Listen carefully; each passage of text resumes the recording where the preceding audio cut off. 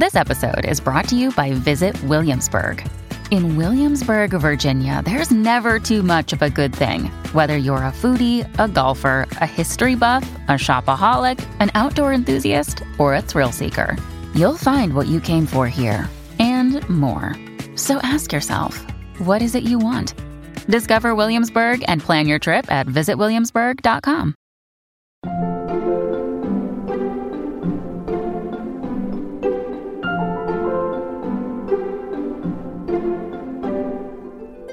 We're very used to having words and images integrated. It's just like completely natural, right? But somehow in books, there's been this like segregation of words and images in adult books. And I guess I combine words and images because I didn't think I shouldn't. Welcome back to Working. I'm your host, June Thomas. And I'm your other host, Isaac Butler. Isaac, how are you? And whose voice did we hear at the top of the show? Things are going pretty well right now, Jude. I think my big challenge is, for whatever reason, I don't seem to want to sleep past 5:30 in the morning. Oh. And so this week, I'm trying a new thing of not fighting it. And instead, I'm just getting up at 5:30 and, walking the dog or exercising or whatever, just to see what that is like. And what that is like is, by lunch, I need a nap. But anyway, back to our show. Our guest this week is the writer and artist Lauren Redniss, who has been a trailblazer in a career of doing what she calls illustrated nonfiction. So you just called it illustrated nonfiction. I've read a couple of her earlier books, and it's clear that they're not graphic novels and they're not comics, but art and illustration and images are absolutely central to the way they work. It is a really interesting but kind of sui generis format, right? Yeah, I mean, it's funny, as you'll hear in the interview, to her, she's just sort of like, well, this always made sense to me. I don't understand what's so weird about it. And that's part of why I wanted to talk to her, because they aren't comics. It's not what, to use some of our previous guests, it's not what Mira Jacob or Joe Sacco or Alison Bechdel are doing, because the images aren't in sequence. The key to comics is that the images exist in sequence with one another. It's called sequential art. Her art is not sequential, but the way that I think about it is that the pages are highly composed. The text is another graphical element along with the image. And so you're thinking about how the text and images interplay with one another, but that interplay is different from what it's like in comics. Wow. And why did you want to speak with her now? Well, I mean, part of it's just she's a writer and artist who I admire, and I think her work is really interesting, and, why not? But another is that her most recent book, Oak Flat, recently came out in paperback. Oak Flat is journalistic. It's a reported out book. It's about a still ongoing dispute over this land in Arizona that is both sacred to the Apache and also rich in copper, a metal that we're only going to need more and more of in the coming years. And so it's about the kind of dispute between this gigantic mining company and the everyday people who, use this land for sacred rights and to whom it's very, very important. The fight over Oak Flat is not over yet, which is a really interesting position to be writing a book from as well. And I just find her work and her process fascinating. And I thought she'd have a lot of interesting stuff to say. Indeed. Well, I'm really excited to hear this interview, but first, I believe you have an extra segment that's just for Slate Plus members.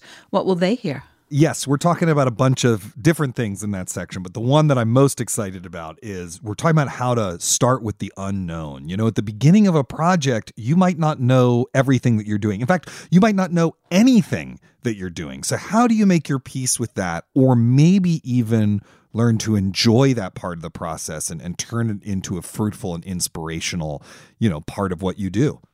Exciting. So, hey, why not join Slate Plus? Why not? Indeed. Come on. As a member, you'll get no ads on any of our podcasts, unlimited reading on the Slate site, and member-exclusive episodes and segments from Working, as well as other shows like the Culture Gabfest and The Waves. To learn more about becoming a Slate Plus member, go to slate.com/Working Plus. All right, let's hear Isaac's conversation with Lauren Redniss.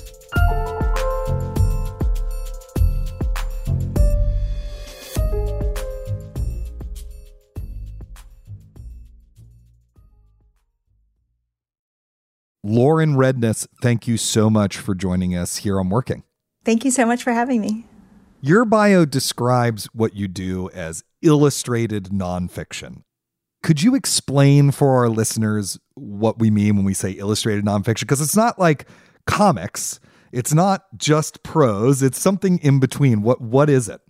Right. Like you say, they're not graphic novels. I don't do comics. I don't know how to do panels. I don't know how to draw the same figure over and over. That wouldn't work for me.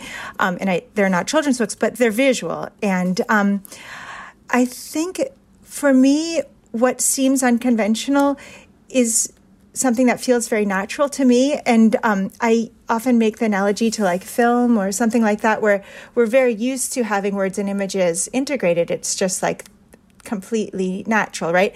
But somehow in books, there's been this like segregation of words and images in adult books. And I guess I combine words and images because I didn't think I shouldn't. It just seemed like, why wouldn't you write a nonfiction book that also had a visual element? Because images convey other types of information and emotion in ways that are unique and feel, to me, often appropriate or meaningful. You know, I do feel like, though, that does create some challenges of like explaining it when you have to sell the book. I mean, maybe this is just me thinking about this because, you know, I just had a book out and I've got to think about what the next one. But like, how did you figure out how to explain what you do so that you could actually like get the money you need to do your work? I used to do a lot of work for the New York Times and these kind of op art pieces that did combine images and text. And so I had a little track record there on the op-ed page of doing these kind of narrative nonfiction single panel images. But then you're right. When I came to doing a book, which seemed to me like the most natural thing in the world, I was going to do this biography. It was going to be a visual biography of the last living Ziegfeld girl. I had all this incredible archival material that I was integrating in these photo collages. And I made a dummy book. And I found an agent and I showed it to her. She pitched it around town like crickets. No one was interested at all. Her assistant wouldn't even call me back. So yeah, basically it was a really hard sell. And it was kind of the only way it worked out was complete fluke and serendipity, like these kind of things that can happen sometimes in New York City. I was having dinner, takeout Indian food at a friend's apartment, and a friend of his had her own imprint at HarperCollins, and he said to her, "Oh, Lauren's working on this project. She should tell you about it." So I told her, and she said, "Oh, yeah, let's do that." And I thought that things don't happen like that. That's not for real. But she gave me her card, and we met, and she gave me a very small book advance, but I knew it was an incredible opportunity to do this weird project with a trade publisher. And I think once that book was done, then people could envision it because it existed, and that sort of opened doors. Totally. Yeah. Once the thing exists, you can point to it. But when it all is like, I'm just using language to describe this complicated thing, they can get a little lost in that. I was told explicitly, like, this isn't going to work. Like, the one publisher who called me back after seeing the dummy book was basically here are all the reasons why this is not an option. You can't make this book. That's funny. Yeah. It's when we were doing The World Only Spins Forward, we had trouble convincing some people, not the editor we eventually went with, but we had trouble convincing some people to do a pure oral history that had no prose in it at all, that was only quotes, even though those things exist. Yeah. I mean, that's a time-honored tradition, but they'd be like, I don't really get it. It's going to be just a bunch of quotes. It's like, yes, it's an oral history. Right. I'm not a visual artist. I like visual art, but I don't have an art background. And so I sometimes have trouble describing it. So do you have language that you use to describe your drawing style? I don't think of myself as having a style, I guess. I think of myself, I know I have a kind of handwriting in my drawings, but I try to avoid the idea of style, I guess, because it seems to imply something that would be applied in a kind of blanket way, the same to everything. And I really try to allow the visual language of any given project to emerge from the subject matter and to be driven by whatever that project feels like it needs, like what it wants to say, you know, what the material requires. So yeah, that's why I guess my books each look kind of different. The first one's a photo collage book. The second one is made in cyanotype prints. The third one's copper plate etchings. My most recent book is colored pencil drawings. Did you train as a visual artist, or did you have to teach yourself how to do all of this stuff when you realized that you wanted to combine these things? Yeah, my background is more in visual art than it is in writing. So that's what I thought I would do, was be a painter, I guess, at a certain point, and then I took a detour. And did you feel like, you know, we had Mira Jacob on this show a while ago, and she had to teach herself how to draw because she came from a prose writing background. Did you feel like you had to teach yourself how to write because you came from a visual art background? Like, did you have to kind of drill yourself into try to figure out the writing component of it because that wasn't where you started? Absolutely, yeah. And that was really a challenge for me, and somewhere where I didn't feel confident or comfortable. I heard you on a podcast recently talk about how you handwrite your first draft. Sometimes, yeah. Yeah, that really struck a chord with me because my first book is handwritten, and it turned out, while it's like a massively inefficient way to write a book, right? Or to edit a book for sure. But it also is a great tool in a sense because it really forces you to be so judicious with your words and to not, you know, waste any space because it's like literally painful to keep physically writing those words.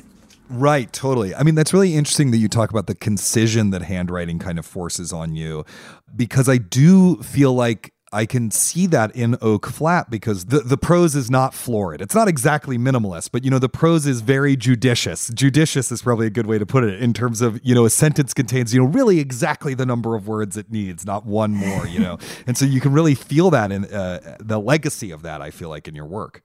Right. It's come to be something that I use deliberately as opposed to because I felt like I have no choice. Right.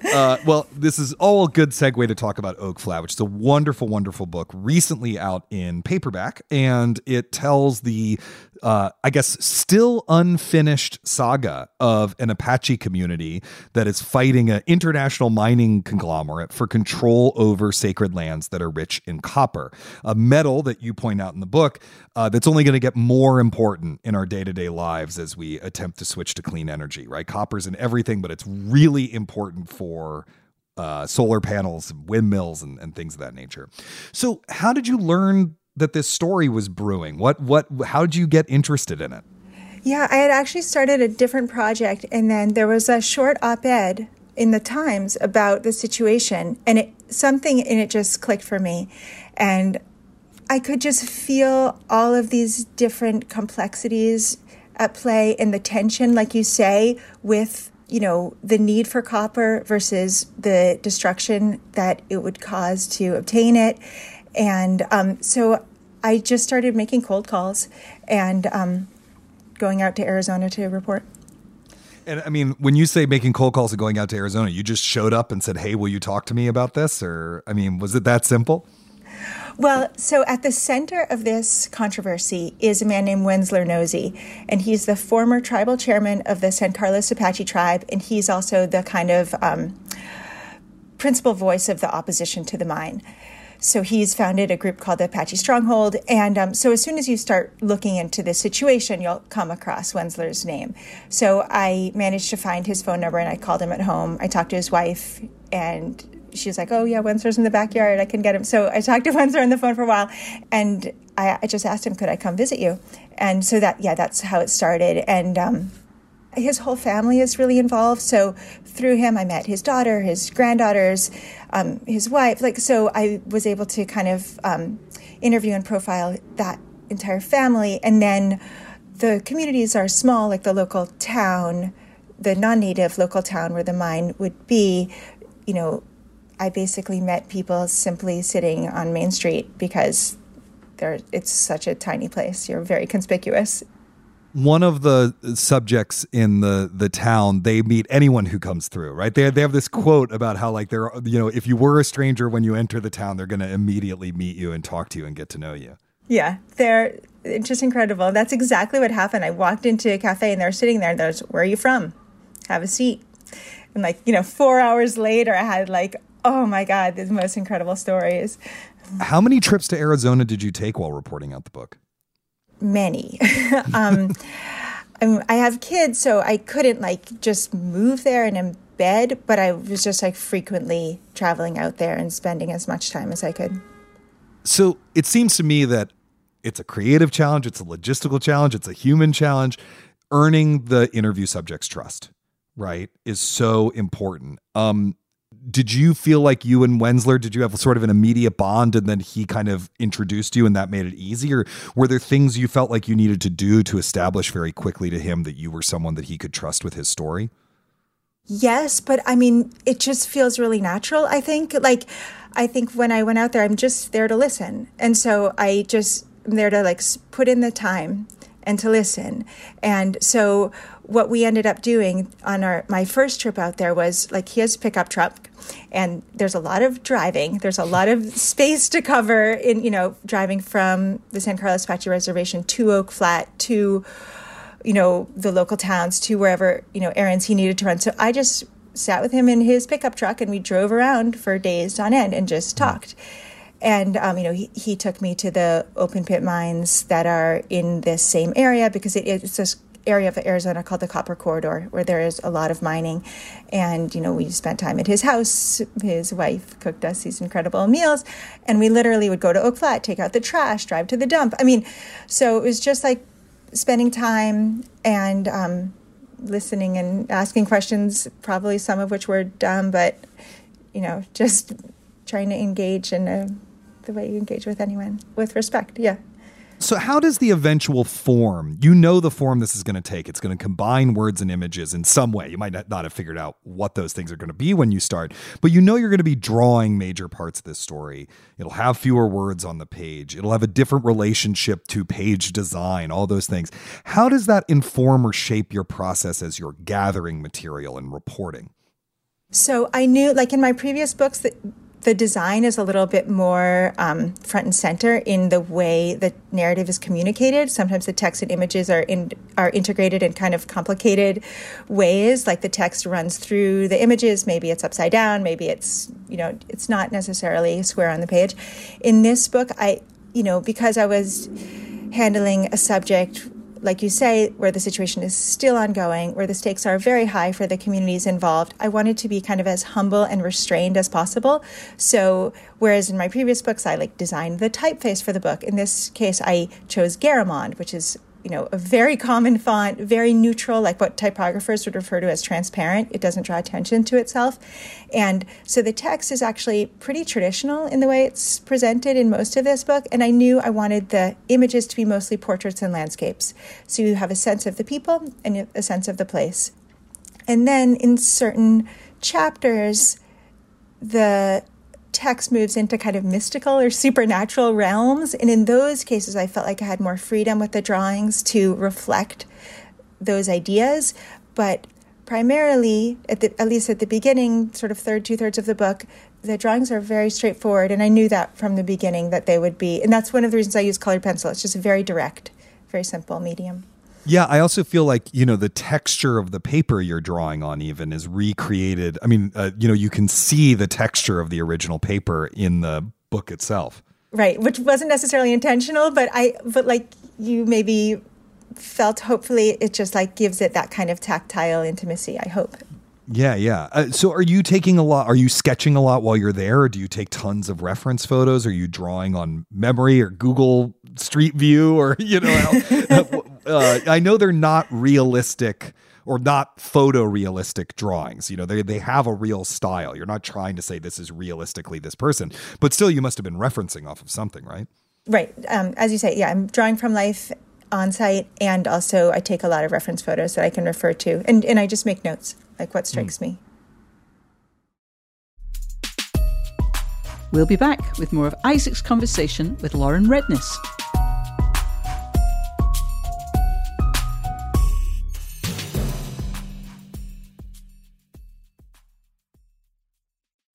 Another day is here, and you're ready for it. What to wear? Check. Breakfast, lunch, and dinner? Check. Planning for what's next and how to save for it? That's where Bank of America can help. For your financial to-dos, Bank of America has experts ready to help get you closer to your goals. Get started at one of our local financial centers or 24/7 in our mobile banking app. Find a location near you at bankofamerica.com/talktous. What would you like the power to do? Mobile banking requires downloading the app and is only available for select devices. Message and data rates may apply. Bank of America N.A., member FDIC. When you need mealtime inspiration, it's worth shopping Kroger, where you'll find over 30,000 mouth-watering choices that excite your inner foodie. And no matter what tasty choice you make, you'll enjoy our everyday low prices, plus extra ways to save, like digital coupons worth over $600 each week. You can also save up to $1 off per gallon at the pump with fuel points. More savings and more inspiring flavors make shopping Kroger worth it every time. Kroger, fresh for everyone. Fuel restrictions apply. Listeners, we want to hear from you, whether it's to ask us for advice on a creative problem, tell us a guest you'd like to hear on the show, or share your own creative triumphs. Drop us a line at working@slate.com or give us a ring at 304-933-WORK. And if you're enjoying this episode, don't forget to subscribe to Working wherever you listen to podcasts. Now let's return to Isaac's conversation with Lauren Redniss. One thing that I really noticed about this, as opposed to, a lot of the kind of comic book nonfiction or graphic nonfiction, is that you're not really a character in this book. Whereas like to take a couple of, earlier guests, Alison Bechdel is always a character in an Alison Bechdel book. Joe Sacco is always a character in a Joe Sacco book. You're really not. You're our eyes and ears on the ground, but I don't know. There's the first person pronouns only in it like a handful of times, right? Well, it's funny to think about it in terms of drawing in a way, because like you say, I'm not in the text almost at all, but I feel like drawing kind of insists on its own subjectivity, right? In a very transparent way. Like you say, like these drawings, like you recognize the hand, you recognize that a person has interpreted this scene.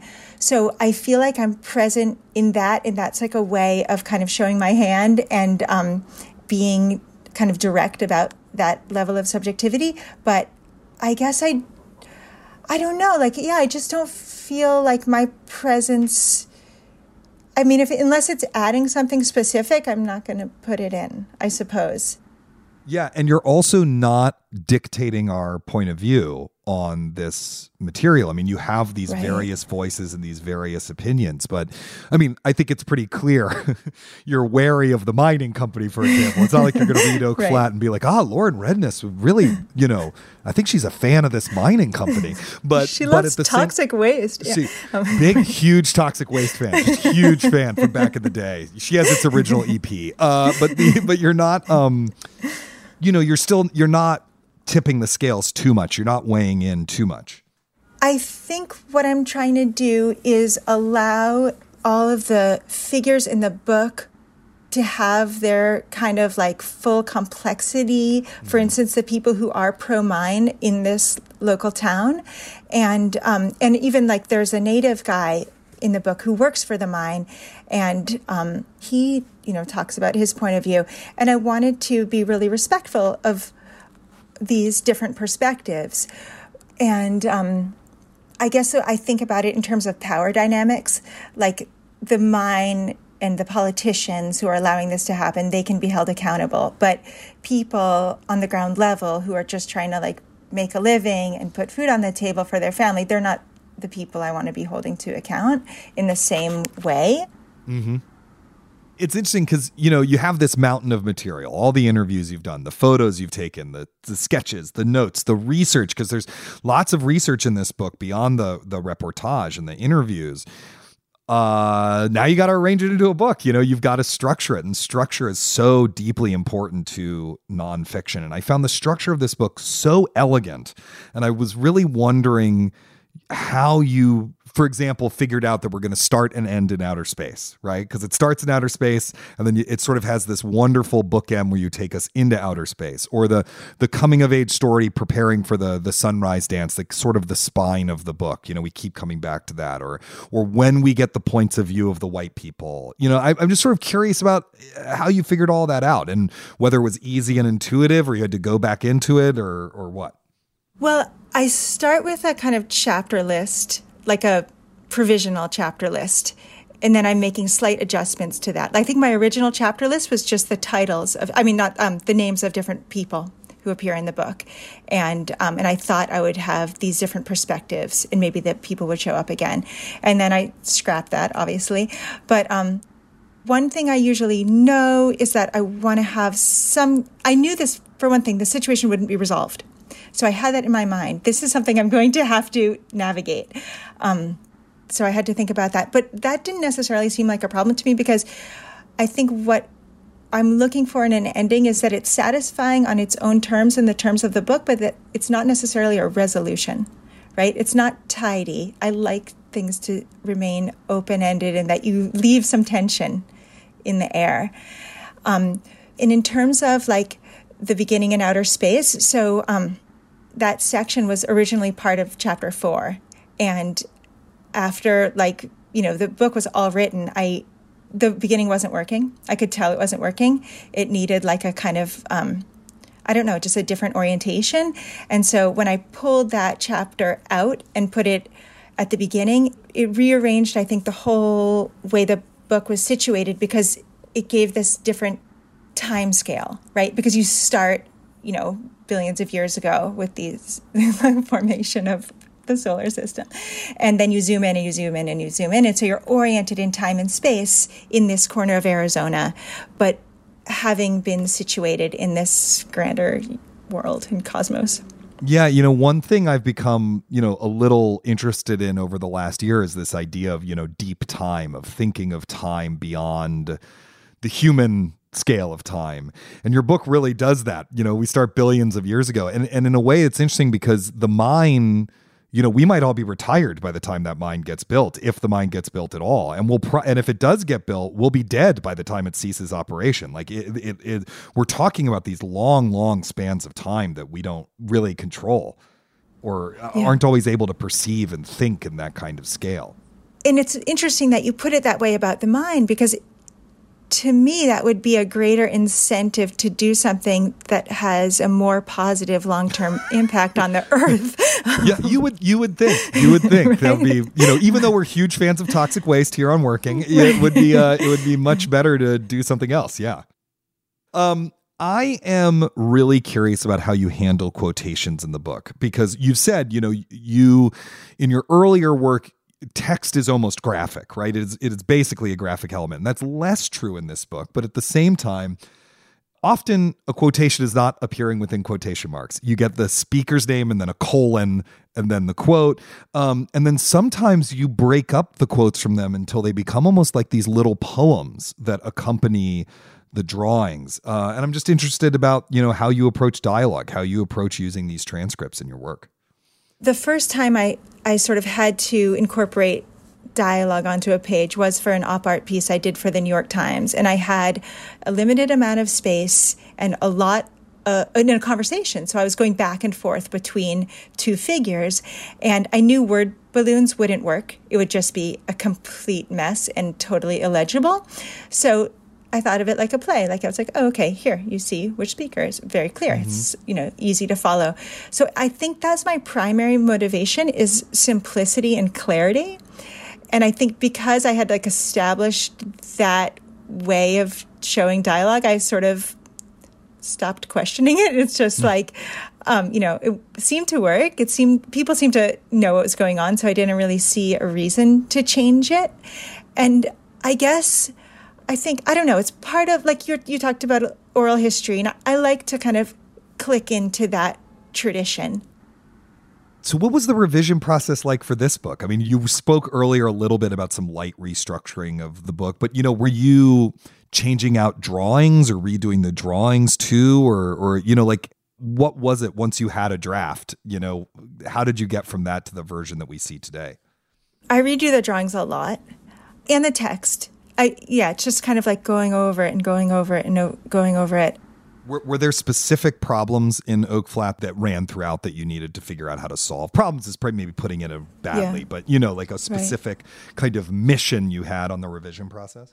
One challenge for me is always to get the technical things right, like the things that you want a reader's eyes to skate over, but to be clear, which are probably sometimes the most tedious to research, like how block cave mining works, or, right. some very technical thing, or like, what's the model number of this machine, or right. Yeah. So I think getting that right and getting the history right. Also, just being very conscious as a non-native person writing about Indigenous culture, religion, all of that. I think I lost a lot of sleep just really trying to make sure I got it right, both in the process of reporting and in the writing itself, in, sharing the final work with the families who had trusted me with their time and stories. So I think that was probably the most important thing, and almost always is the most important. Of course, writing as a non-native person, writing about Native people, that's an especially acute feeling, but it's something that I experience with anyone that I'm writing about. In a certain way, they're always like my only audience. Mm-hmm. Not that the goal is to flatter, but it's to respect, I think, and honor what they've trusted me with. Yeah, you want to do right by the story, right? You want to tell the truth, and it's hard if you do something that makes someone feel like you haven't told the truth about them or haven't told their story truthfully. Definitely, right. And I feel like, if you don't do that in the writing and in the reporting and in like every aspect of the process, it undermines like what the book is doing ultimately. Mm-hmm. Like, I don't think the book can have integrity unless you've done those things.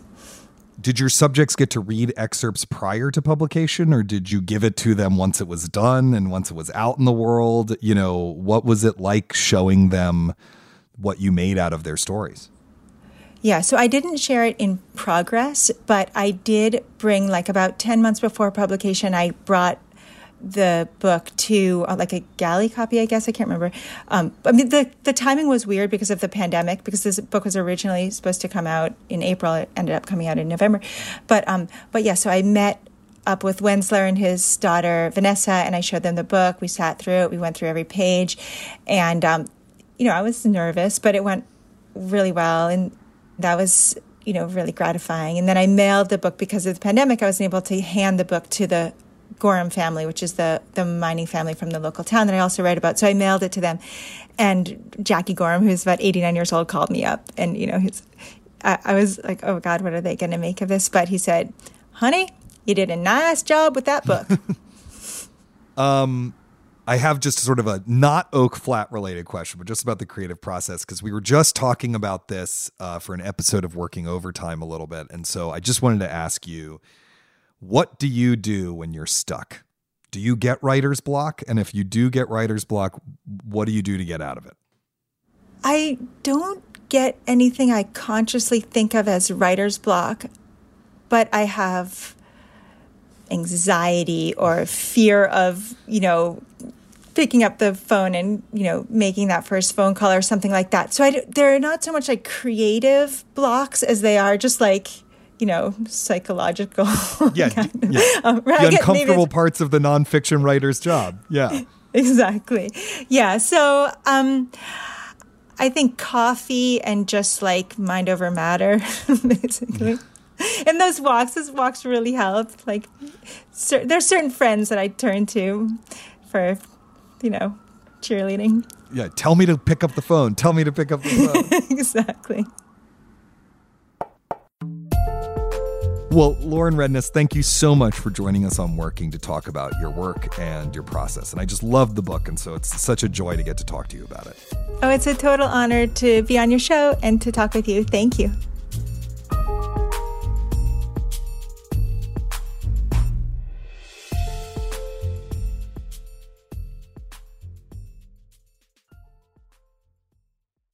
This episode is brought to you by Progressive Insurance. Hey, listeners, whether you love true crime or comedies, celebrity interviews, news, or even motivational speakers, you call the shots on what's in your podcast queue, right?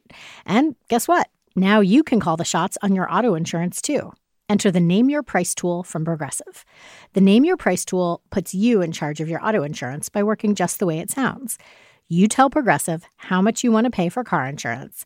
Then they'll show you a variety of coverages that fit within your budget. giving you options. Now, that's something you'll want to press play on. It's easy to start a quote, and you'll be able to choose the best option for you, fast. It's just one of the many ways you can save with Progressive Insurance. Quote today at Progressive.com to try the Name Your Price tool for yourself and join over 28 million drivers who trust Progressive. Progressive Casualty Insurance Company and Affiliates. Price and coverage match limited by state law. Hello, it is Ryan, and we could all use an extra bright spot in our day, couldn't we? Just to make up for things like sitting in traffic, doing the dishes, counting your steps, you know, all the mundane stuff. That is why I'm such a big fan of Chumba Casino. Chumba Casino has all your favorite social casino-style games that you can play for free anytime, anywhere with daily bonuses. That should brighten your day a little. Actually, a lot. So sign up now at ChumbaCasino.com. That's ChumbaCasino.com. No purchase necessary. VGW Group. Void where prohibited by law. See terms and conditions. 18+. Isaac, that was an amazing interview. I somehow missed the publication of Oak Flat, which I have now rectified. I'll be reading it very soon. I have to say, my mind is boggled by the scale of Lauren's ambition and creativity. I mean, it's one thing to say, I want the style to emerge from the subject matter, but using a different kind of art and even like reproduction method every time, well, that's just next level. I'm struggling to think of a text-only equivalent beyond maybe using a completely different language for every book that you write. Yes. My next one will be in Esperanto, and then after that, Cantonese. Yeah. No, I mean, the breadth of knowledge or willingness to learn you have to radically change the visual medium of each of your works. That's pretty vast, and it's very impressive. I think the closest thing in writing, just writing qua writing, is that, you know, some writers have a prose style that really emerges out of the work they're doing, and some writers have a fairly consistent voice from work to work.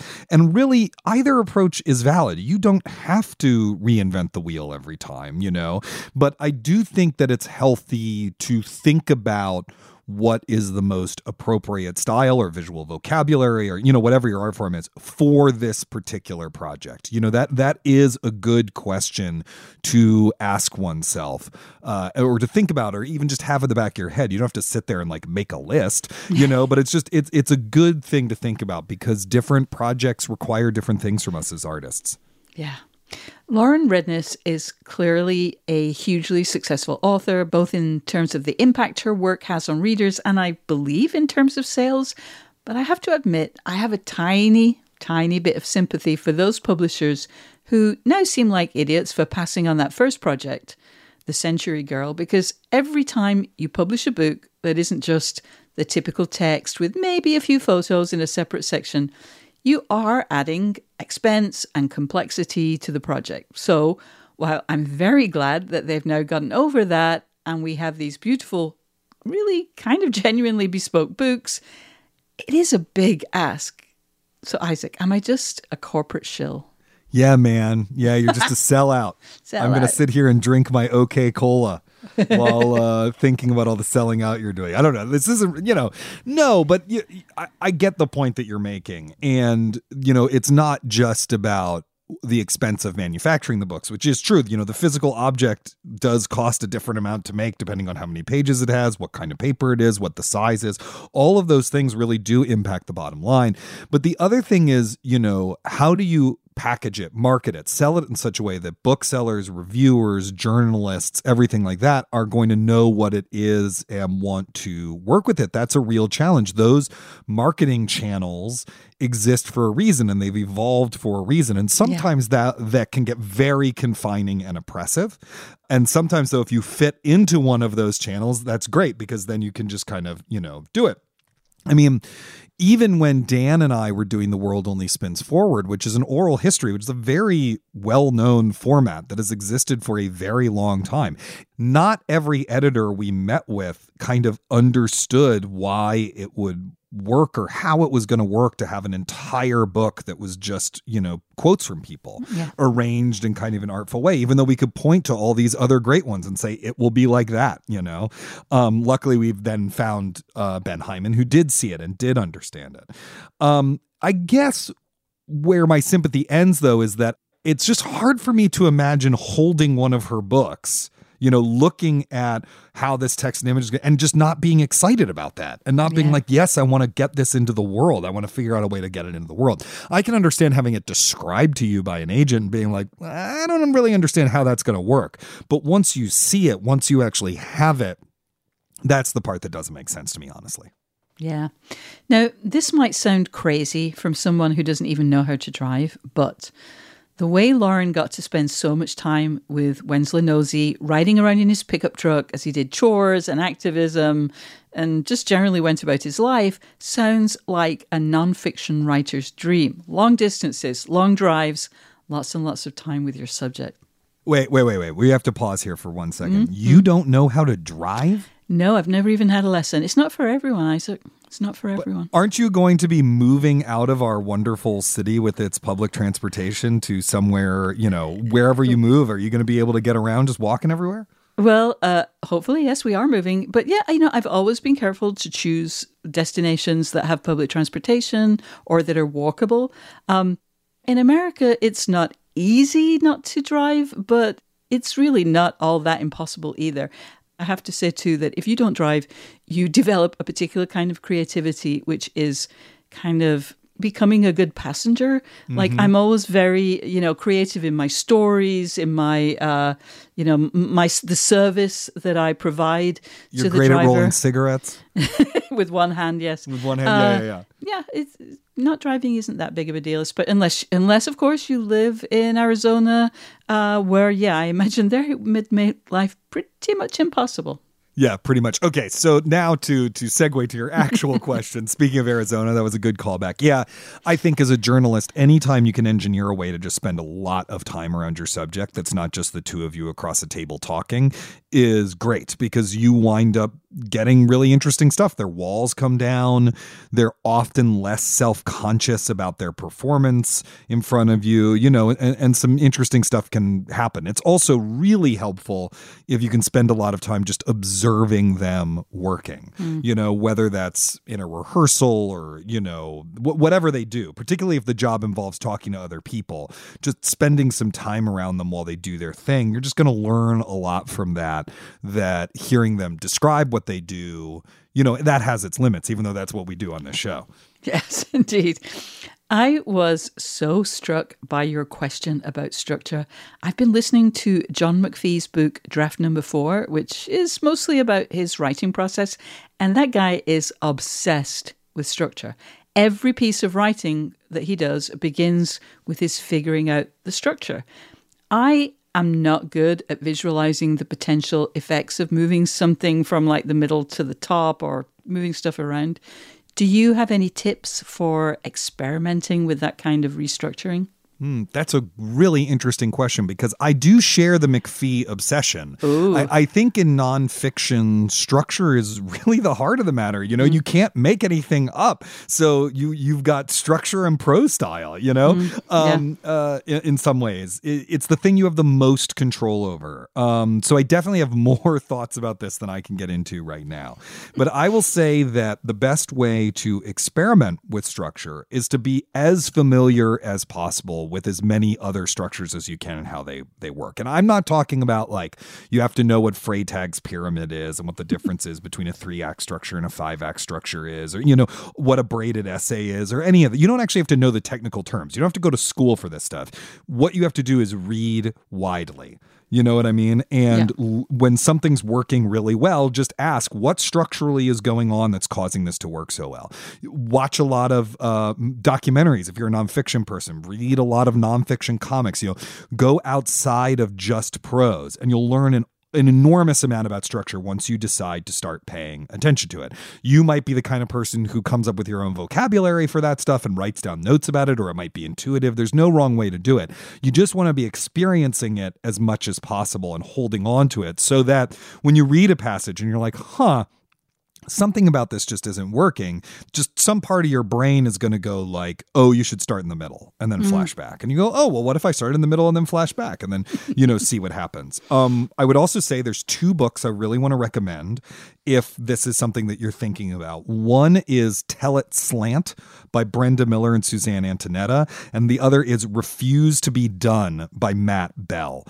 Tell It Slant is a creative nonfiction textbook. Refuse to Be Done is a book about revising creative writing, mostly fiction. But both of them have a lot of great insights and exercises and ideas about structure and fun writing tips and ways to just kind of break things apart and put them back together.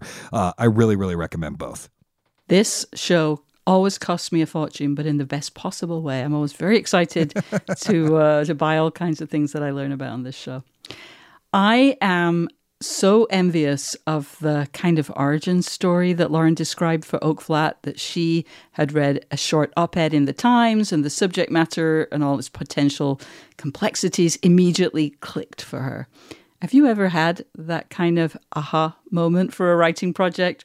Or do you have any advice for how to be open to finding good, juicy subjects? I think that if we're lucky, we have a lot of aha moments. You know, they're just moments where you hear something or someone tells you a story or, you know, there's something on the radio or whatever. And it just kind of, it gets its claws in you for a bit and you can't shake the feeling that it might be worth digging into deeper. Yeah. Sometimes it will, sometimes it won't. You can't really control when it's going to happen because it's your subconscious doing it, you know? So just don't stress about it. Just be grateful for it when it does happen. But the only way to know whether one of those ideas is going to work at greater length or be worth delving into or whatever is to actually start working on it. You know, you can't figure it out in your head. I really don't think you can. It's like you have this gut feeling of like, I could do something with this, but then you have to sit down and start doing it. You might want to interview some people. You might want to do, you know, go, if it's something in the past, you know, the entire New York Times archive is online. So you might want to keyword search that and start reading some things, or go to the library or ask people what they know. Or, you know, you just want to figure out if it has juice, because writing a book or making a documentary or, you know, all these things, they're very long projects. You are going to get sick of what you're working on. You are going to get angry at yourself. You are going to think about calling your agent and saying, I need to give the advance back. You know, you have to have an idea that's rich, that's entertaining to you, that's going to be constantly feeding you and being interesting to you, because it's got to sustain you through years. And you can't discover that abstractly. I am going to make a clip of the answer that you just gave, and I'm going to play it to myself every few months, I think. You are going to get sick of what you're working on. You are going to get angry at yourself. Yeah, halfway through writing The Method, I had lunch with my agent, and I was like, you know, there's days where you just like want to give the advance back. And she's like, wait, are you joking? Or are you, because like I've had clients where I've had to kind of do that. I was like, no. I'm just saying, you know, some days are just like, oh my God, what am I doing? All right, well, we hope you've enjoyed the show. If you have, remember to subscribe wherever you listen to podcasts. That way you will never miss an episode. And just a reminder that by joining Slate Plus, you'll get ad-free podcasts, extra segments on shows like The Waves and Culture Gabfest, and you will never hit a paywall on the Slate site. To learn more, go to slate.com/workingplus. Thanks to Lauren Redness and to our splendid producer, Cameron Drews. We'll be back next week with June's conversation with sisters and children's book authors Natalia and Lauren O'Hara. Until then, get back to work.